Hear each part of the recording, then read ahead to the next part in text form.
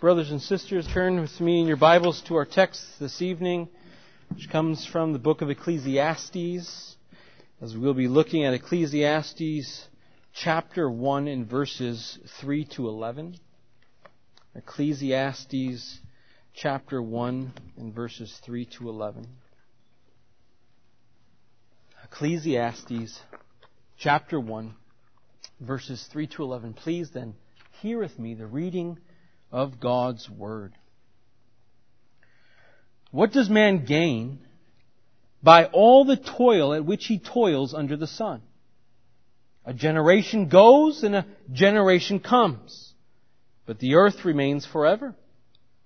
The sun rises and the sun goes down and hastens to the place where it rises. The wind blows to the south and goes around to the north. Around and around goes the wind, and on its circuits the wind returns. All streams run to the sea, but the sea is not full. To the place where the streams flow, there they flow again. All things are full of weariness. A man cannot utter it. The eye is not satisfied with seeing, nor the ear filled with hearing. What has been is what will be, and what has been done is what will be done. And there is nothing new under the sun. Is there a thing of which it is said, "See, this is new"? It has been already in the ages before us. There is no remembrance of former things, nor will there be any remembrance of later things, yet to be among those who come after. Thus far is a reading of God's Word. Well, brothers and sisters, last week the preacher Solomon opened up his sermon by declaring that all is vanity.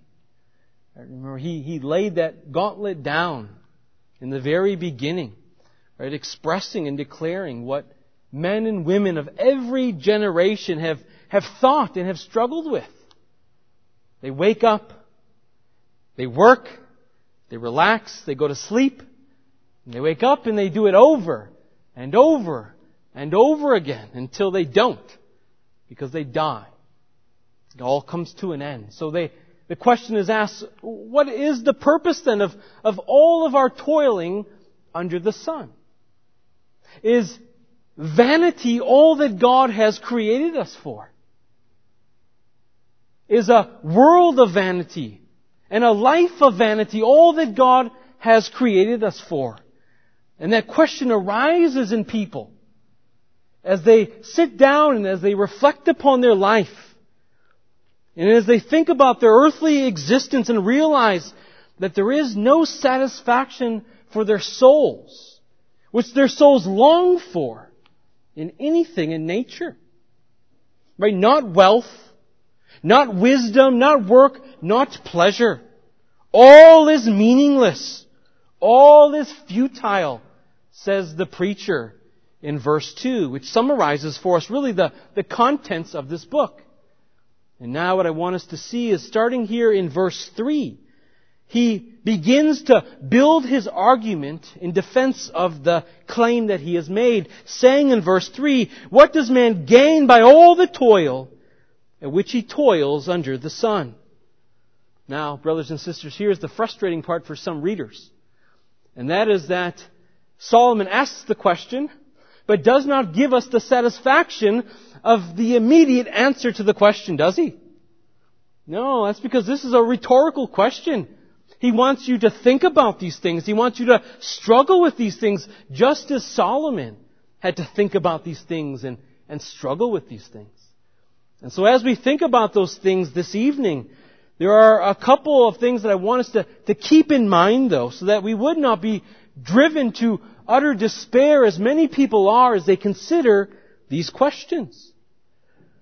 The first thing I want us to see is that what Solomon is doing here in verse 3 is he's really directing our attention somewhere.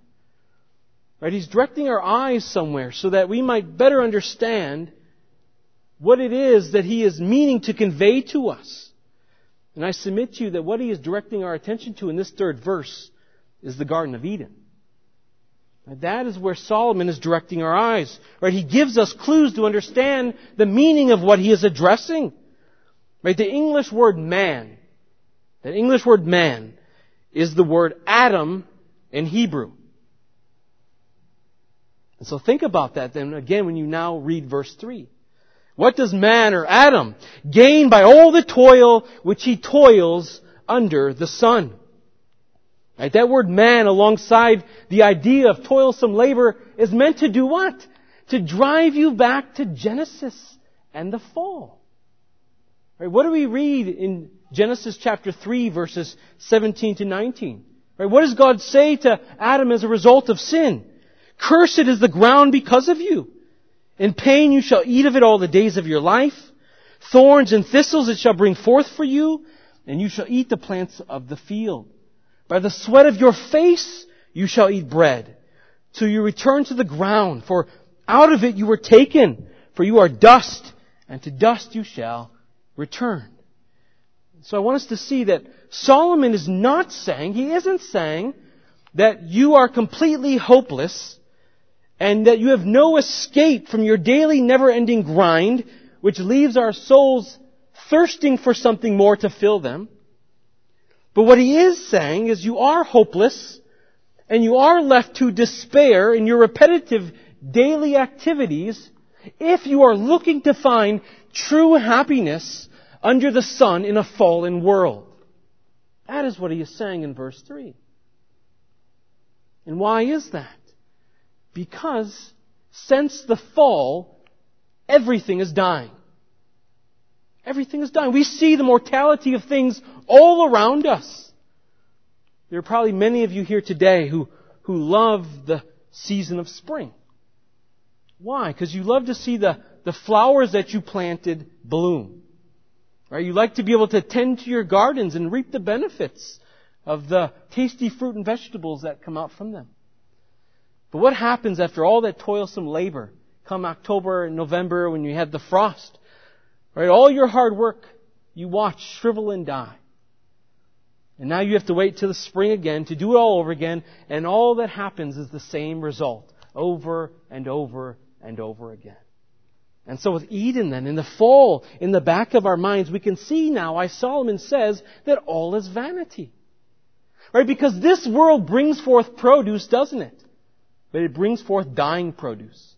Right? This world brings forth temporal contentment, but it's dying contentment.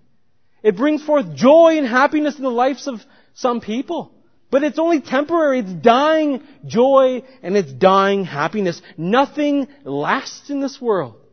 Right? Change is constantly occurring, and so Solomon is trying to show us the dying, changing, transitory nature of this world to demonstrate that you will never find true and lasting peace in the things of this world.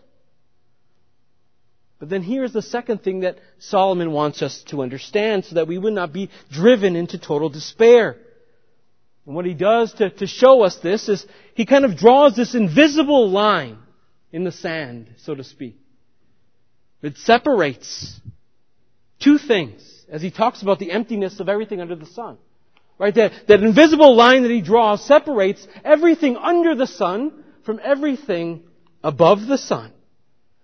And so Solomon now unfolds for us, right, the vanity of all things so that we would recognize that line of demarcation and understand that there is nothing under the sun that we search for and long after that can satisfy our souls. Right? He wants us then to fix our eyes not on things around us and things below. He doesn't want to fix our eyes on the ground, on the earth, but rather in pointing out the vanity of everything, what he's seeking to do is to dissuade you. Right? He wants to dissuade man from looking to the things of this earth by removing all of these obstacles, showing you the vanity of each and everything, so that at the end of it, there is only one place for you to look, and that is up. That is heavenward. Right? That is towards God and not to yourselves. And we see this method of argumentation starting in verse 4 and running really to verse 8. And so we'll call this our first point this morning, restlessness. Because this is really what Solomon is pointing out for us in these 5 verses. In verse 4, we read, "A generation comes and a generation goes, but the earth remains forever." Now, that, brothers and sisters, is what we call hyperbole, right? In comparison to our lifespan, or a generation, being a cycle of people that exist in the world, it seems as if the world is here forever and will last forever. I mean, think about how many generations have lived and died since the earth has been in existence. But also consider the irony of this. The earth and the world and creation was made for you to enjoy, and yet you die and the earth remains.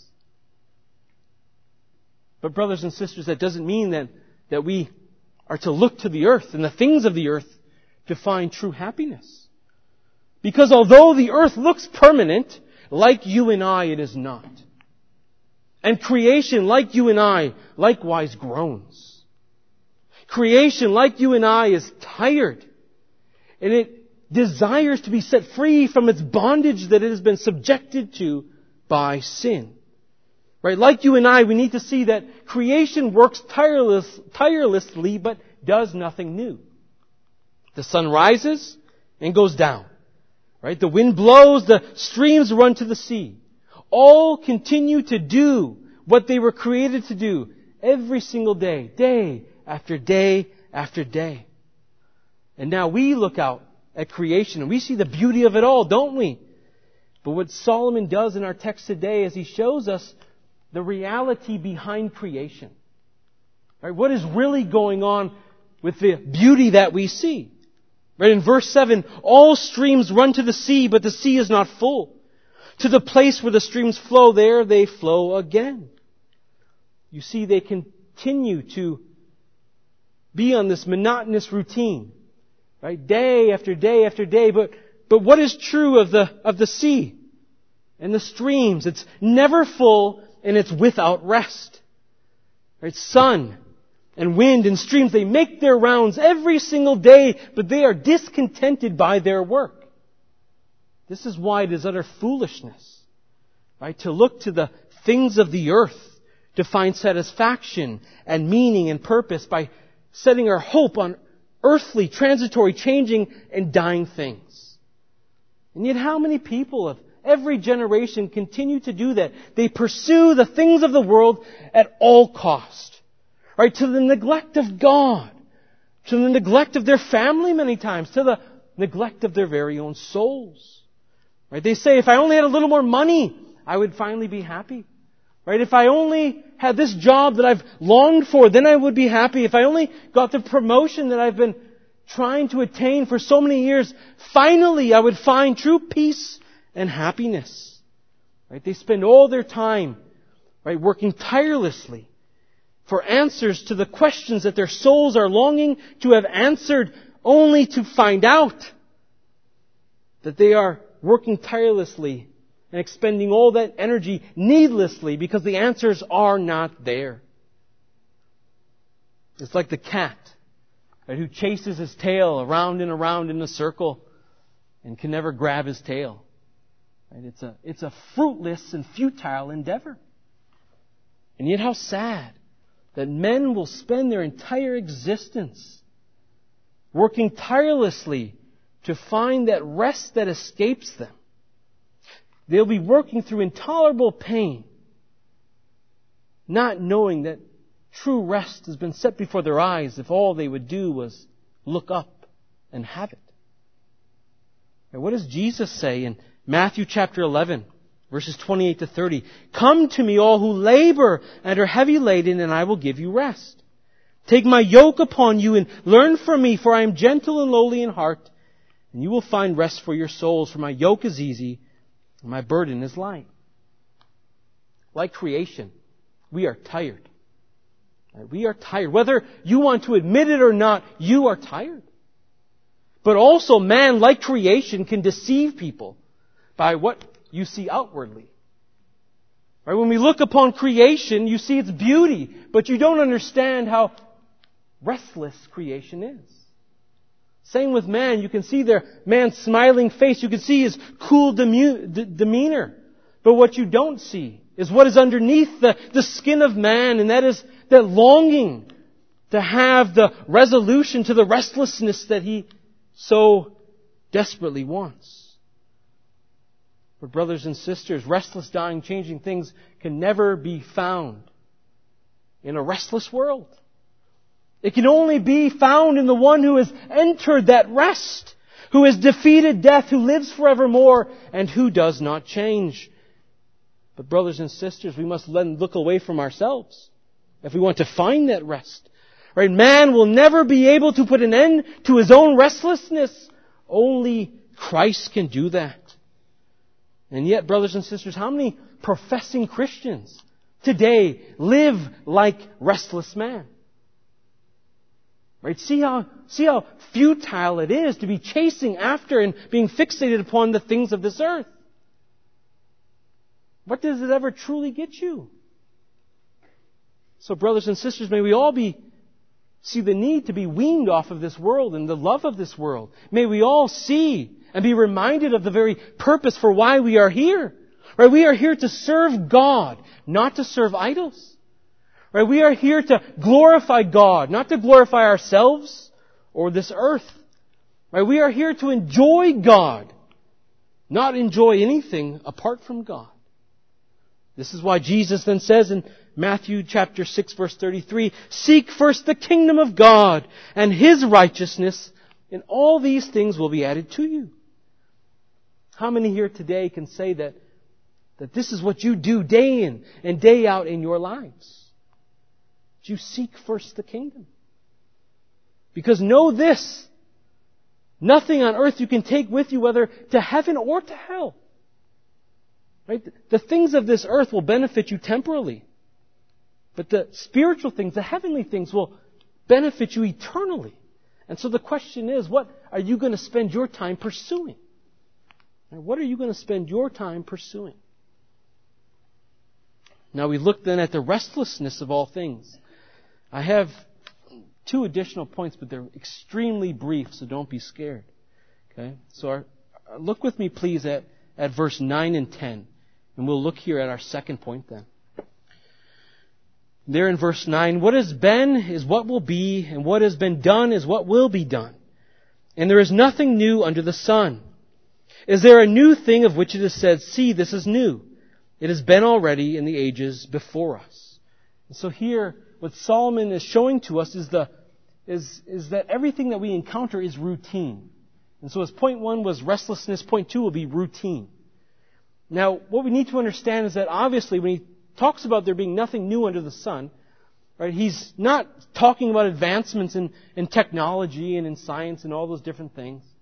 Right? What he's saying is there's nothing new to be found under the sun by which man will find satisfaction for his soul in. Right? That's the context of our passage.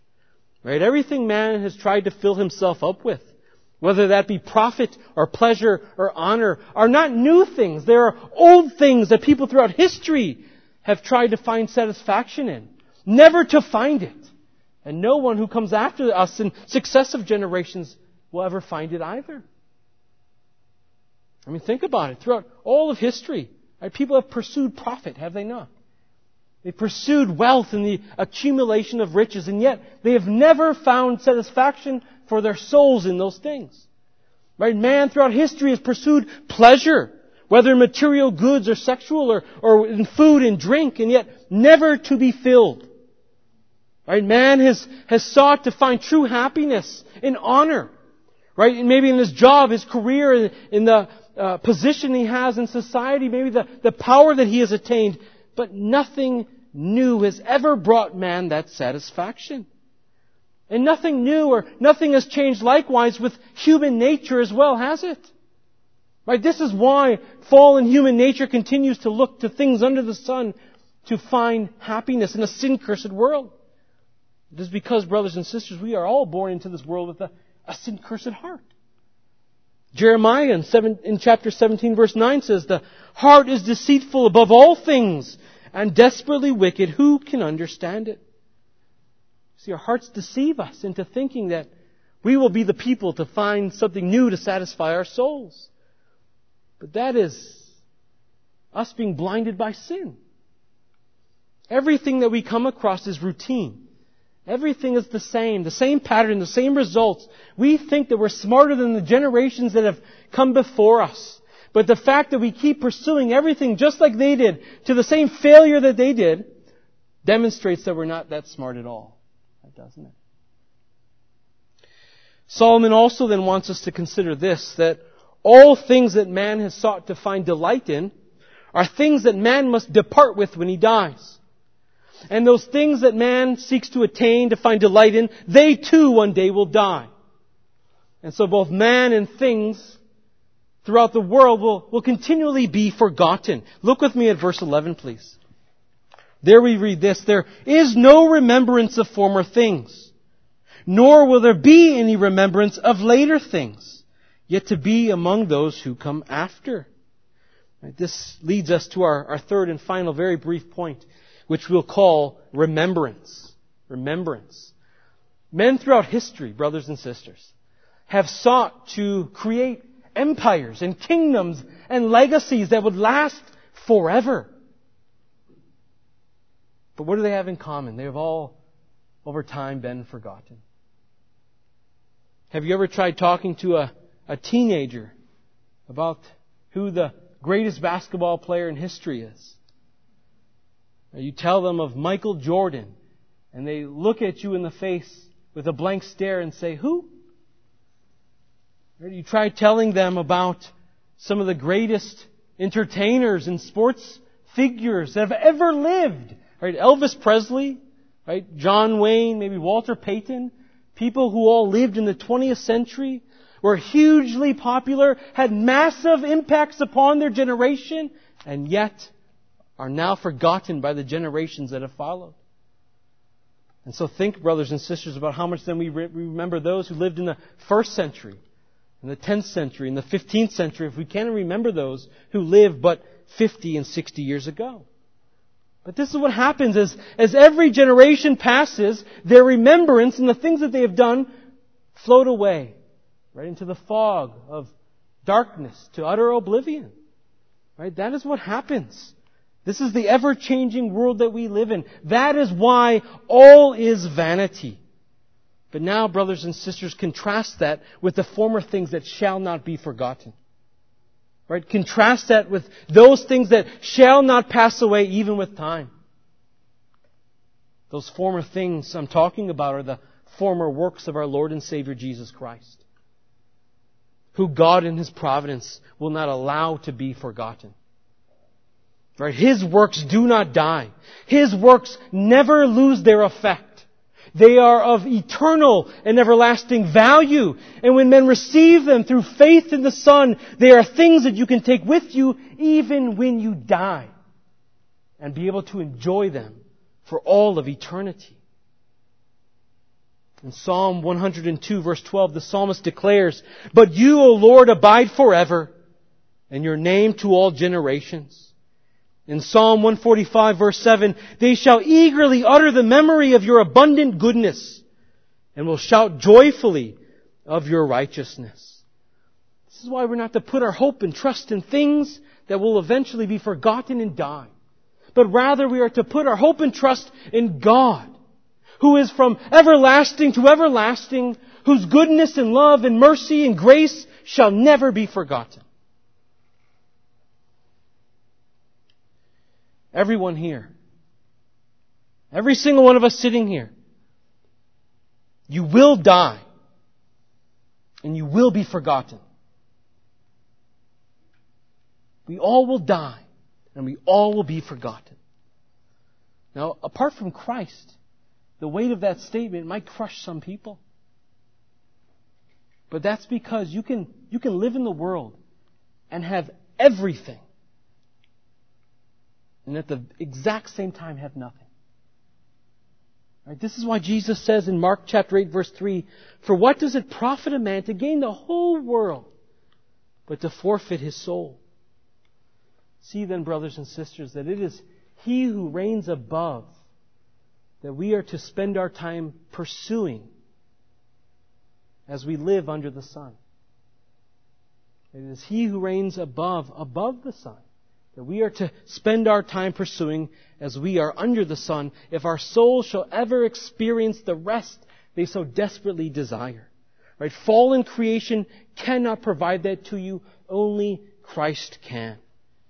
May we then look to Him, for He provides to us all that is outside our reach apart from Him, which is true rest, purpose, meaning, and something to both live and die for.